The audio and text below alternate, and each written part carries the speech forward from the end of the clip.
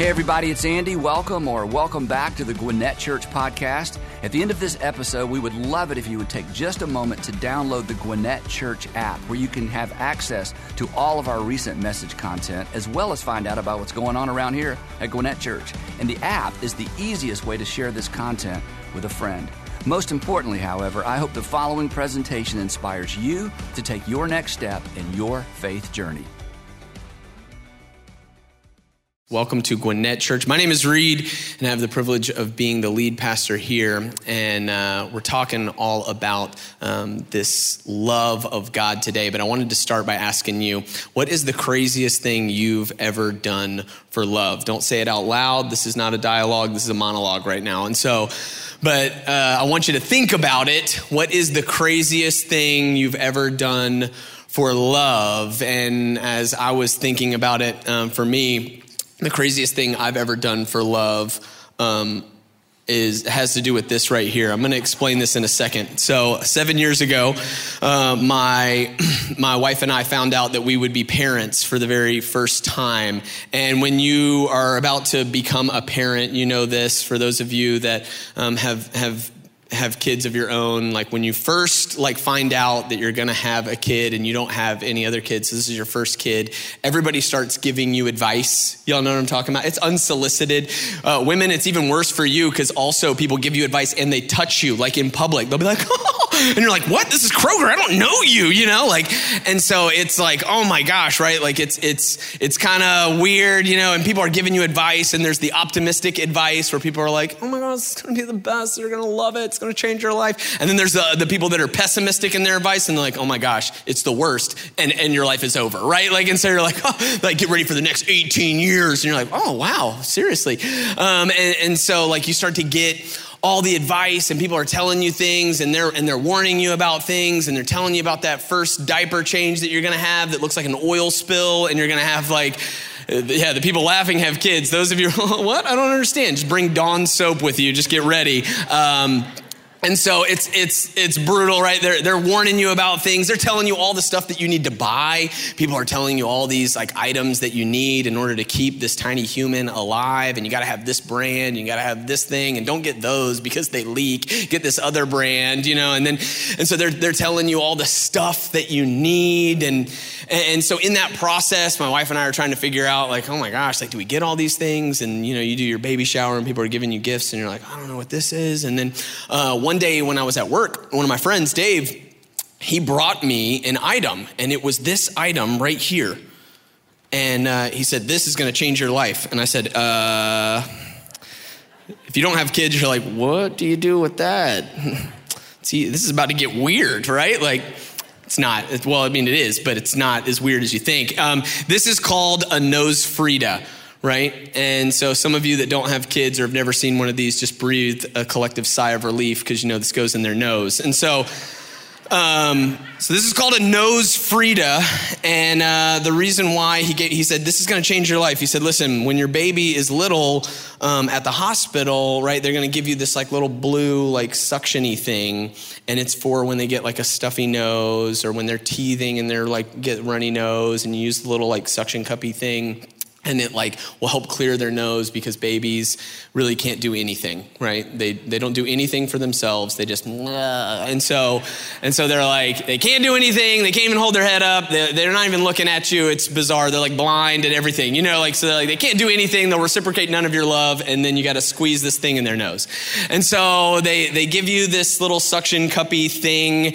And my friend was like, listen, that's okay. It's okay, but it doesn't really clear out their nose. And so then your kid is miserable, and they're waking themselves up at the night, which means they're waking you up in the middle of the night. And then you and your wife are arguing about things that aren't even really the thing. You're just I'm tired. And so it's he's like, I'm just telling you, this is going to change your life. You're going to need it. He's like, the way it works is you stick this part in their nose, and then you use your mouth, and you, and I was like, oh. I said, what? I go, you use this? He was like, all the time. And I was like, oh, you're a freak. You know what I mean? This is the weirdest thing I have ever heard. I'm like, I will never use that. I brought it home. I showed it to my wife. I said, can you believe this? She was like, ew, we are not using that. And so And we set it aside. We put it in that like corner of the room or the nursery when you're getting things ready with all the stuff that people gave you that you're like, I'm not going to use that, or I don't know what that is. And so we like put it over there in that corner, and we're like, what are we even going to do with this thing? Like, there's no way. And I'm like, I'm not using it. My wife's like, I'm definitely not using it. So if somebody's going to use it, it's going to be you, but it's not going to be me. And then that baby comes. And y'all, I knew from the second I held that little girl that I was in trouble. I was wrecked. I was wrapped around her finger from the second she entered this world. And I knew, I repented of all of my high school years. And I said, oh my gosh, like this is amazing. And I knew that I loved her more than anything in the whole world. And so fast forward a couple months, and Blakely, our now 7-year-old, right? Like a couple months into her being a little infant, she gets her first cold. And her nose is stuffy, and she's, waking herself up, and she's crying, and she's miserable. So we're miserable, and I'm trying the little suction cuppy thing, and it's like Dave said, it sort of works, but it's not really doing the trick. And I thought, I want to bring this baby relief, and I want my wife and I to get some sleep. And so I thought, oh, you know what? There's that Nose Frida over there in that box. And I was like, Morgan, maybe we should use it. And she's like, maybe you should use it. She's like, are you serious? Like, I gave birth to that. You can suck the boogers out of their nose. So I was like, you go and use it. And I said, yes, ma'am. And so sure enough, I go and I read the instructions so I can make sure I'm not gonna like suck her brain out or make sure that I don't end up like, like there's a filter on it, right? So before you guys think I'm a total weirdo, right? And so I use it and it works, but I can just tell you, it is as gross as it sounds, okay? It's gross, it's awful. Like you look at it and you're like, oh, like it's nasty. But I'll tell you this, I love that little girl so much that at 7 years old right now, if she needed me to, on this stage, I would suck boogers out of her face if that meant that it would bring her some sense of relief. That's how much I love her. And that, you guys, is the craziest thing I have ever done for love, right? And love makes you do crazy. Yeah, you can clap for that. Like, love makes you do crazy things though, doesn't it? It makes you do crazy things, right? Like you all have said and done some crazy things for love. You have gone out of your way. You have driven through the night to see that person who you guys were going to different schools at the time, but you just needed to see each other for an hour. And it was like you've done the drive in the middle of the night. You've done the late night phone call where you're on and you're like, no, you hang up first.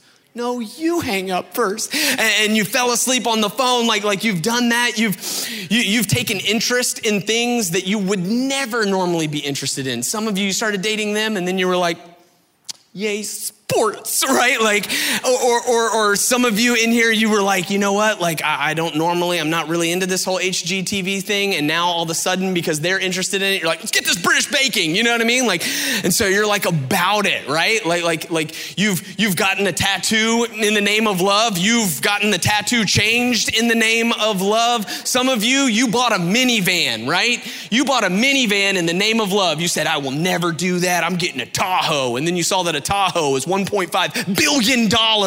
And so you said a 4-cylinder sounds great. And you got the minivan because it's still got TVs in the back. And so you got it. And you said, in the name of love, I'll drive this minivan and I'll push it to its limits, right? Like we do some crazy things for love. And today on Easter, though, as simply and as clearly as we can, today I want to tell you about the craziest thing that anybody's ever done for love. And to do that, to drive our conversation, we're going to take a look at what one of the best friends of Jesus said about the life and the mission and the purpose of Jesus. This guy named John, who is the self-proclaimed best friend of Jesus. As a matter of fact, when he writes about himself, he doesn't call himself John, he'll call himself the one who Jesus loved, which is really arrogant or just really confident, right? And so John, right, will write, and there's this instance in John chapter 3 where there was someone, a religious leader named Nicodemus, who came to speak to Jesus in the middle of the night because he didn't want to be seen, and he had some questions about who Jesus was and what Jesus was all about. And Jesus welcomes him in, even though he'd been doing ministry all day, which is really good news that if you're here today and you've got questions about Jesus, you need to know that Jesus doesn't reject you for your questions, and doubt when it comes to Jesus does not count you out. If you've got questions, he always welcomes question askers and truth seekers. And so he welcomes this guy and he begins to have a conversation. And the guy wants to know, Jesus, what are you all about? Why should I pay attention to you? Why, like what's the big deal about you? And they have this conversation. It's fascinating. You can go and read it in John chapter 3.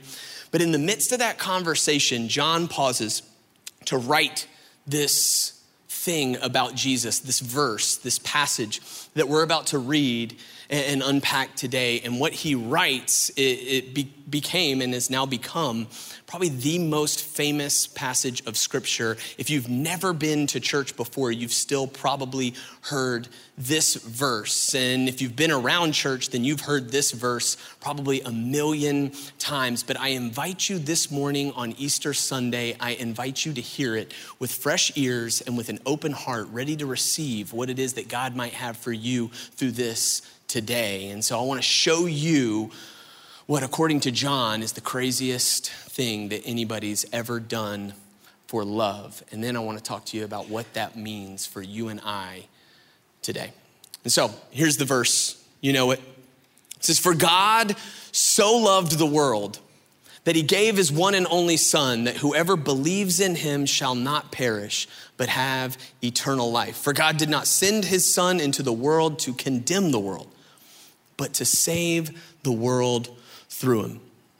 John says, hey, when I think about Jesus, and after all the conversations that I saw him have and all the sermons that I heard him preach, after watching his life and ministry up close and personal, the best way that I can describe what Jesus came to do is this right here. He says, listen, when it comes to Jesus and when it comes to Easter, what we celebrate is first and foremost, he says that for God so loved the world. When we think about Easter, when we think about what we have to be grateful for today, what we're celebrating today, it starts with this, that God so loved the world. And I don't know if you've ever paused to think about that he doesn't say like God just tolerated or that he just liked or even that he loved, but that he so loved. Y'all know there's a difference between loved and so loved. Y'all know what I'm talking about? Like, have y'all ever seen somebody with a case of the so loves? You know what I'm saying? Like they are just infatuated, right? Like it's that person on Instagram that just got that new puppy and it's just like puppy. And you're like, whoa, right? Like it's like they are infatuated. They are obsessed. It's over the top. When I think about somebody who had a bad case of the so loves, I think about my mom in how she felt about my brother and I, or how she feels. This is actually current. She has a current infatuation with us, right? Like, but especially growing up, it was very apparent that she had a bad case of the so loves. My mom was that person that even when we got into our middle school and high school years and it was no longer cool to be seen hugging your mom or anything like that, my mom just pressed in even harder. You know what I mean? Like, cause she had a case of the so loves. Like she was not gonna let you get out of the car without giving her a kiss or a hug goodbye. She would do this. She'd be dropping you off at practice and my brother and I would be like, please just drop us off like around the corner. You know what I mean? Like, but my mom would pull up and she would pull up to the front and she would go, dame un besito, mi amor, which means give me a kiss, my love. And we were like, no. She's like, you're not getting out of this car until you give me a kiss. So dame un besito, mi amor, right? Like, and we would be like, no, right? Like, and I swore to myself, you guys, like when I was in middle school and high school, I said, I'll never do that to my kids. And now I'm walking my daughter to the bus stop and we're down there at the bus stop and she's in her little line. And before she gets on the bus, I'm like, dame un besito, mi amor. You know what I mean? Well, you better give me a kiss. She's like, Dad, I have a mask on. I said, you're gonna kiss me through the mask. You know what I mean? Like you're gonna give me a kiss, right? It's the so loves, right? Like it's that over the top kind of love. And John says, when it comes to God, if you want to know what Jesus came for and why he came, if you want to know what this whole Easter thing is all about, it starts with understanding that God so loves the world. He's crazy about the people in it. He's crazy about you and about me. Listen, you may not be sure what you think about God. You may not be sure about how you feel towards God. You may not even be sure what you believe about God. You may not be sure about the whole organized religion thing or church or Christianity, but John wants you to know from firsthand perspective, he wants you to know that God is very clear about what he thinks and feels about you, and that is that he so loves you. He's crazy about you. And maybe you're sitting there and you're like, well, how do I know that I can trust that that's true? Because people have told me they loved me before and then they hurt me. People have told me they loved me before and then they let me down. People have told me that they loved me before and then they didn't show up when I needed them most. People have told me that they loved me before and then they took advantage of me, they abused me, or they simply stabbed me in the back. Like people have said that they loved me, but then they didn't, and they showed with their actions that it wasn't true. So how do I know that when John tells me that God loves me so much, how do I know that it's true? Well, you see, what God promises with his words, he actually fulfills with his actions. And so he says in here, he says, God so loved the world that he didn't just want to say it, but he actually put action to his emotion. He put sacrifice to his sentiments. And it says that he so loved that he gave. He gave. You see, real love requires an action. Real love requires, I'll go so far as to say, real love requires sacrifice. You bending towards the other person, meeting them where they're at, putting your preferences aside and leaning towards that other individual. And God says, and John says about God that he so loves us that he gave. And he didn't just give something that was lying around, you guys. He didn't just give something that he had extra of. He didn't just give out of just something that he had an abundance of. He didn't give something that was cheap or that was simple to give. It says that he so loved that he gave the most precious thing that he could give. It says that he gave his one and only son. God so loves you and me. He so loves us that he gave, and he didn't just give something that was cheap. He gave something costly, something that was precious. He gave his one and only son. And now y'all, that is crazy love. That's a crazy kind of love. When I think about that kind of love, it stops me in my tracks because I think about this. I love you guys. I do. As the pastor of this church, I love you all. And I pray for you, and I do my best to lay myself down for you, and I try to serve you as best as I can, and I love you. But when I think about the idea of giving up Blakely or Miles or Landon for any of you, I'll just tell you, I'll be honest, no way. I could never do it. I could never do it. That price is too much for me to pay. And yet, John says, God so loves each and every one of you and doesn't want anything to come between you and him, that he gave that which is most precious to him so that you and I can have relationship with him. That's some crazy love. That's the craziest thing I've ever heard anybody do for love. Now, why on earth would he do that? Why would he need to do that? He says it right here. He says he did it to save. God so loves you and me that he gave that which is most precious to us to save us. And maybe you're sitting here today and you're going like, save us from what? Like, I don't think I need saving. I got a great house, got a great job. Like, what do I need saving from? And this is the bad news that we've got to talk about on Easter. Because you guys, it's only when we confront the bad news that we can actually really embrace the good news of the gospel, right? We've got to talk about it. And even though we hate to admit it, or we hate to confront it, we hate to look at it, we've got to talk about this bad news, the reality that we needed saving. And what we needed saving from is this thing called sin. You see, every single one of us, no matter who you are, no matter if you have grown up in church and you were water birthed in the baptismal, like no matter where you're from or what you've done, no matter how much you've been in church or how far you feel like you've been from church, listen, every single one of us is infected and affected by this thing called sin. And sin is simply an archery term. It means to miss the mark. And so when we talk about sin, what we're saying is that every single one of us, no matter who you are, no matter where you're from, no matter what you've done, every single one of us in our own way, we miss the mark. You say, what mark? Well, we miss the mark of perfection. We miss the mark of what's ideal. We miss the mark. And listen, this is not even like we can talk about God's mark of perfection, but also like if you're just being honest, you miss the mark of how you know you ought to live, of how you know you ought to treat people. We miss the mark with our actions, with our thoughts, with our attitudes. We miss the mark. And I don't have to preach and sweat and get all yelling and stuff like that to convince you of this. All we've got to do is look around us. And if you're willing, look within us and we can see the effects of this sin in our world and in our lives. It shows up in the form of our selfishness. It shows up in the form of our pride.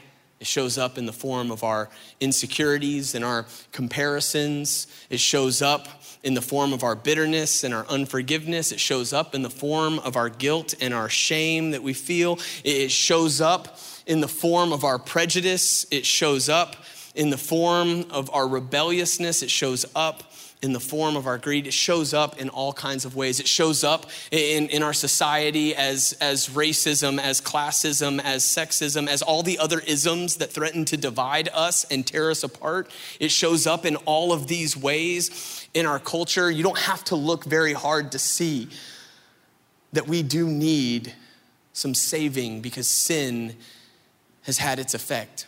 And the reality about sin is that it affects and infects every single one of us. And it damages our lives, it damages our relationships, it damages our souls. And what the Bible teaches is that ultimately whatever sin touches, it kills.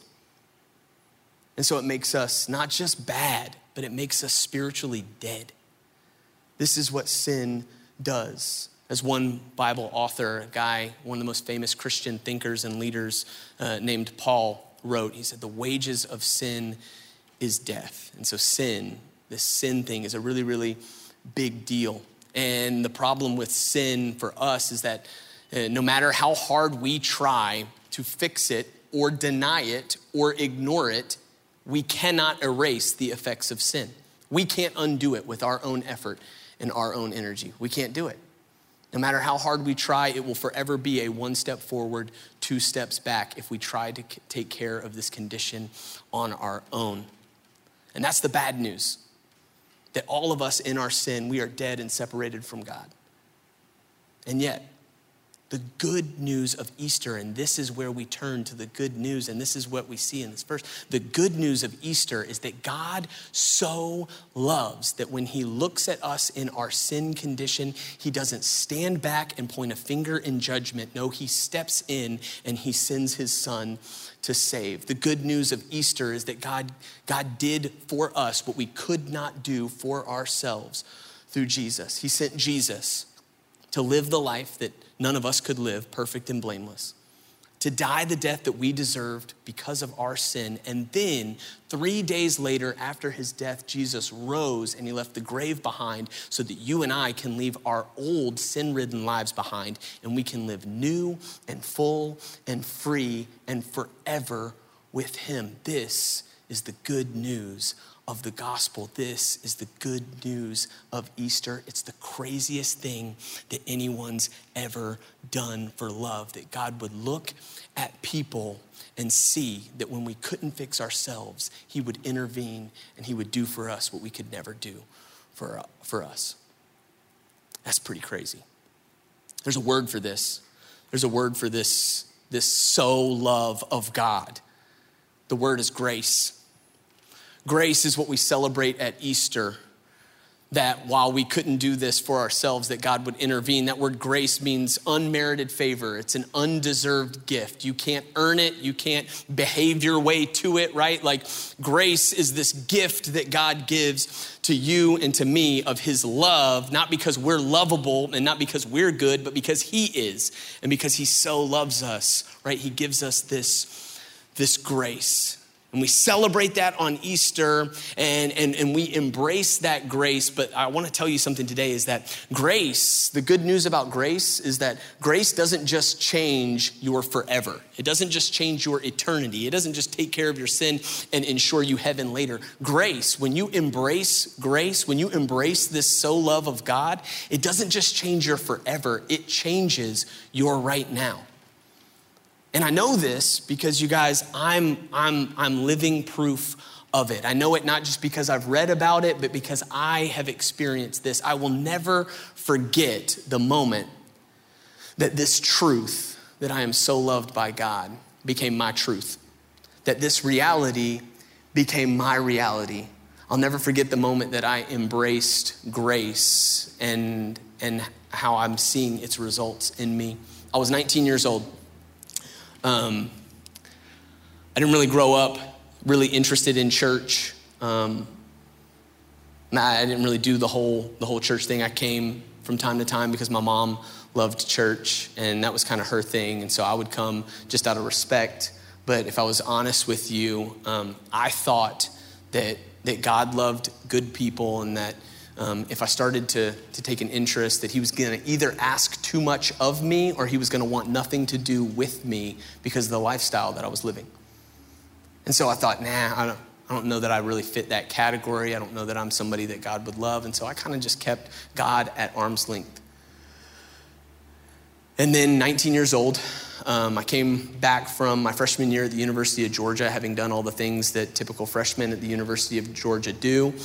And I came and my mom told me, she said, you're not going to sit around all summer and play Xbox. You're going to get a job. And I was like, all right, So I went, I looked around, tried to get a job. I couldn't find anything because I was kind of late to the game and putting in some applications. And then my mom told me, she said, hey, I got you a job with this guy who goes to church with us. He's a landscaper. And I was kind of into myself. And I thought, I can take my shirt off and like mow grass. You know what I'm saying? Get it saying, hey, ladies. You know what I'm saying? And so I thought I would do that. Little did I know this was a complete and total setup between my mom and this guy Gus and the Holy Spirit of God. It was a divine appointment, right? Like this guy was a Christian, and I'm talking about a Christian, like legit, like he loved God, and he was always talking about his relationship with God, not in a pushy way. He just was always talking about it like it was natural, like it was a part of his daily routine. He'd tell me about things that the pastor was talking about, and I was like, good for him. And he would tell me about things that he'd been reading in his Bible, and he would blare Christian music in the car like it was like good, and I was like, what is that? And he would do that, and he was just one of those guys. Like he was comfortable in his own skin. He was generous. He was kind. He was forgiving. He was living out this love that God had shown to him, and it was attractive. It was compelling. I didn't know what I thought about what he believed, but I was compelled by his life. I can remember one time in particular, I was blown away with how he responded to me. I showed up late for work on a Monday because of what I'd been doing on Sunday night. And I showed up late, still smelling like the party from the night before. And I remember I thought for sure he's going to lay into me, or he's going to give me some Christian, God's mad at you, I thought that's what he was going to give me, the lecture about why my life was wrong and everything like that. And I remember I showed up in his driveway and I'm an hour and a half late. And he comes and he puts his arm around me. And he goes, hey man, I'm glad you're here. Let's get to work. And I thought, it's not what I expected. I thought he was going to look down on me. I thought he was going to give me the lecture. We got to work. And it was one of the first times I'd experienced that kind of grace that we've been talking about this morning. Now, Gus, all summer long, he invited me to these Bible studies. And I was always like, nah, right? I didn't really want to go. I didn't really want to do the whole Bible thing. I had two Bibles at the time. I had the one that I got from my first communion that was in King James. So it was and thee thou, though thy thou, and I was like, I don't get this. And then I also had the kid Bible that has pop-up Jesus. And I was like, no thanks. And so I was like, I'm not gonna go to this Bible study. It's embarrassing. I don't really know what I'm talking about. No, I don't wanna go. But this guy had been so kind to me all summer, and he'd shown me so much love and grace and forgiveness and acceptance that I was like, man, maybe I should go to something. I feel like I owe it to him.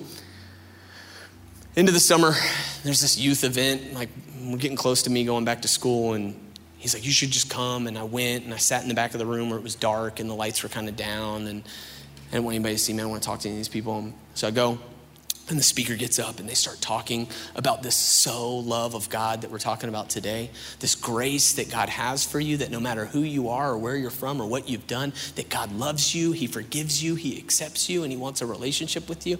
And as she's saying it, she's speaking to all of my it was like she was talking right to me. I don't know if you've ever felt like that before in church, but you're like, did my mom text this person? You know what I mean? Like, and it was like, oh my gosh, right? Like, it was like they were speaking right to me. And then she gets to that part, if you've ever been to like a youth camp or anything like that, where they're like, all right, now with all heads bowed and all eyes closed, lights go down, person starts playing the keys behind them. You know what I mean? Like, and there's that moment that's happening. And she's like, if you want to put your trust in Jesus, if you want to accept the love, this grace of God that he has for you. And I'm sitting back there, and I got that feeling like I'm about to cry. I was moved. And fellas, you'll know this. Like, that moment where you're like, I'm not about to cry. I'm not gonna do it. I won't, and I'm like I got the lump in my throat. I'm trying to swallow down my tears. And she says, if you wanna accept Jesus, you can stand up and come down to the front. And I stood up, and nobody's supposed to be looking, but everybody peeks, So all the Christians are peeking and high-fiving, like score another one for heaven, So they're all high-fiving each other. And I stand up, and they're thinking I'm gonna walk down front, but I'm just not ready. I wasn't there yet. I still didn't believe that what was true for so many others could be true for me. And so instead of walking to the front, I walked out the back. I'm sure they were all like, no, right? Like a reverse salvation, So I walked out. That Monday, Gus followed up with me, and he said, Reed, what'd you think? And I was like, it was all right. We drive down the road a little ways. As we're driving, I don't know what overcame me. Maybe it was the Holy Spirit of God prompting me. Maybe it was just my own burning, nagging questions. But all of a sudden, I just started unloading on Gus. And I started saying, man, if all that stuff is true, if God really loves us so much, if all of that's true, then why'd my aunt die of cancer at 32? Why'd my mom get cancer? If all that's true, then why do people at church look at me like I'm some kind of leper because I've had a beer or said a bad word? Why do I get treated like garbage? I said, if all of that's so true, then why are so many Christians so fake? I was like, if all of that's true, man, how can it be true? Maybe it's true for some of them, but it can't be true for me. And I just unloaded questions on him. And he was awesome. He is awesome. Gus is awesome. The way he responded, Christians, we should all take note. I don't know is an okay answer. He said, I don't know for all that stuff, man. He began to unpack what he could unpack, and then what he didn't give me some know-it-all answer. He was gracious, he was kind, he walked with me through some of those questions. He said, look, I don't have all the answers, but I do know that you are so loved by God, and that the cross and the empty tomb is evidence of that. Because when somebody dies for you, you don't have to doubt how they feel about you. And so he goes, Reed, I know that God loves you. And I thought about that. I thought about that for a couple weeks, actually, and then came the week that I was supposed to go back to school. I was supposed to go back to Georgia, and as I'm about to go back, Gus asks me, we're finishing up one of our jobs over on 20 we're mowing the grass at this church across from the Applebee's on 20, and he asks me as we're pulling out of the place, he's like, Reed, I gotta know before you go back, where are you at with Jesus? Where are you at? And then at this point, I'm nervous, y'all. Palms are sweaty, knees weak, arms are heavy. You know what I'm saying? Like, I'm like, yo, like, that's an Eminem reference. That's how you know I wasn't always saved. And so I was nervous, right? Like I'm nervous, I'm sweating, I'm not ready like to answer this question. I don't know like where I'm at with this. And I'm staring at the floorboard of this man's truck and we're driving and he's like, I just gotta know where you're at with Jesus, man. He loves you so much. He wants a relationship with you. He died and rose so that you can have a new life. It could change everything for you. And I'm just like, I don't know. And I'm staring at the floorboard of his truck. I can't even look at him. And all I can say to him is, man, I don't think God loves people like me. I go, I know that's true for those church kids. But man, you don't know me. You don't know what I've done. You don't know where I'm from. And I just said, man, I don't think he loves people like me, Gus. I'll never forget. He pumps the brakes, pulls over on the side of the road, right there on 20 by the Mall of Georgia. And he goes, Reed, look at me. I don't want to look at him. I was crying. I looked up and he goes, you are exactly the kind of person that God would love. And you are exactly the kind of person that Jesus died for.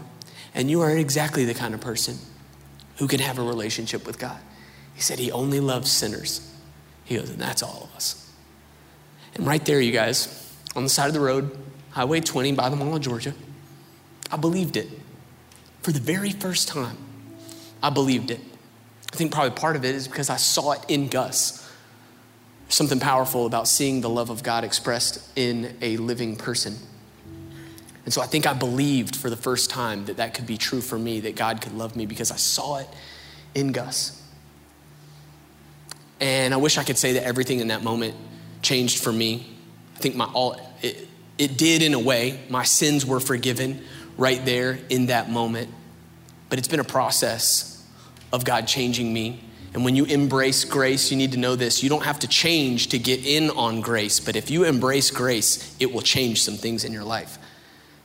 And so what I've noticed is that as I've embraced grace, not just my forever has changed, but my immediate, my present, my life here and now has begun to change. I'll tell you just a couple things that have changed for me, and then we can sing another song and we can get out of here. But the things that have begun to change for me, you guys, and that could potentially change for you if you were to embrace the grace of God. As I've embraced the grace of God, something that's changed is the way that I relate to God. No longer is it about my do's and don'ts and trying to get brownie points to get right with him. Now I realize that God so loved me before I ever did anything for him. And so now my relationship with God is not about do's and don'ts. It's about done. What God has done. And so now I don't come to church or read my Bible or sing worship songs because I feel like I have to or because I feel like I'm performing for something. I do it out of gratitude because he loves me. And on my worst day, I am confident that he won't love me any less. And on my best day, I know that he won't love me anymore. It's just unconditional. It's there. And so now my relationship with God is not about performance. It's just about believing and receiving and walking with him. And so the way I relate to God has changed. As I've embraced grace, it hasn't just changed the way I relate with God, it's changed the way I see myself. You see, we all have labels that we put on ourselves, and we all have ways that we grade ourselves and based on our accomplishments or our failures. And now, though, because I've embraced grace, what I realize is that there is a label on my life that supersedes all other, and that is that I am a so loved son of a God who created me. And that's the label that supersedes all other labels over my life. So I don't judge myself by my worst days or my best days. I simply look at myself knowing that I am loved and accepted and forgiven. And that's some really, really good news. So it's changing the way I see myself. And then the last thing is it's changing this grace of God that I've embraced and that you can embrace as well. It's changing the way that I see and treat people. Because I have seen that if God so loved me and he so loves the world, then that means that every other person that I interact with outside of here is someone that God loves and that Jesus died for. And so it's changing the way that I treat others and the way that I see others. And I don't always get this right, but I'm getting better. Each day that I walk with Jesus and embrace his grace, I become someone who extends grace. You see, when you embrace the grace of God, what you come to understand is that God gives you grace so that it can flow through you to others. It's not meant to stop with you. It's meant to flow through you so that you can be like what Gus was for me to somebody else in your life and in your sphere of influence. The love of God flows to you in order to flow through you. And so you begin to see and treat people differently when you embrace this grace for yourself. You realize that loved people are meant to love people. It's a game changer. And this is what the grace of God can do for us, not just in our forever, but in our here and now. This is what we celebrate at Easter, this crazy, bold, audacious act of selfless, unconditional love that God would send his son for people who are broken and busted, and he would give his son to save each and every one of us. This is what we celebrate, this grace of God. And when we embrace grace, it changes our today and our forever. And so there's two groups of people I want to talk to real quick, and then we'll end. The first group are those of you that walked in here and you feel like I did at 19 years old. You are not sure what God thinks about you. I want you to hear, if you don't hear anything else today, you are so loved by God, and you are exactly the kind of person that Jesus would die for. No matter who you are, where you're from, you may say, Reed, you don't know what I've done. You don't know what I struggle with. You don't know what I've been told by church. You don't know about my hurts. You don't know what people have said to me. Listen, I just want you to know today, you are so loved by God, and you are exactly the kind of person that Jesus wants a relationship with. And so that's available for you today. And if you want to receive that love and you want to walk in that love and you want to believe that, you don't have to have some special prayer. You don't have to come down to the altar. You can believe and receive that right now where you're at. And as I pray to close the service, you can say, God, I want in on that. And as we sing these last songs, you can say, God, I want in on that. And we as a church, we'd love to come alongside you and help you to begin to walk that out. And we'll talk about some ways that we can do that as we dismiss. But you can receive that love today, and you can begin a relationship. You can embrace the so love of God, and I promise you it'll change everything for you. And then there's the other group of people, and it's the Christians in the room. And I just got to lean on you a little bit. Listen, there are some of you, and you've come and you've done the Easter thing for years and years and years, and you've been in church for years and years and years, and you have embraced God's grace, but you are still making other people earn your love. And you are still making other people in your life earn God's love. And you are putting rules and regulations on people that God himself did not put on you. And what I wanted to tell you today is that the grace of God has come to you in order to flow through you, and that as a loved person, you are called to love people. And so I just want to challenge us Christians in the room. Let's be Easter people that believe that God loves and forgives and accepts us. And so let's love and forgive and accept others in our lives and in our spheres of influence. And maybe, just maybe, the people in our lives and the people at our workplace and the people in our neighborhood will catch a glimpse of a God that loves them in our lives. And they'll begin to believe that what was true for us is true for them, that they are so loved by their Heavenly Father. So let's be Easter people, Christians in the room. Let's be people that extend the love that God has shown to us, to others. Because chances are there's a Reed Moore in your life that's got some questions. And you might just be the picture of that so love of God for them. Let me pray for us. Father in heaven, we thank you for Jesus. We thank you for your love, your goodness, your grace. We thank you that when you saw us in our sin, you didn't point a finger in judgment, but you stepped in and you reached out a hand to help and to save. And we celebrate that today. Thank you so much that grace is on the table today, and that we can embrace that grace, and it won't just change our forever one day, it changes our here and now today. Thank you so much for grace. And I pray, God, I pray for the person sitting out there that's wondering what you think about them. I pray that they would know that they are so loved by you. And for those of us that know your love, I pray that we would show your love. Give us the courage, give us the conviction, give us the grace to be able to be dispensers of grace, so that the world around us might catch a glimpse of this so love that we're celebrating today. We ask all these things in the matchless name of Jesus. Amen.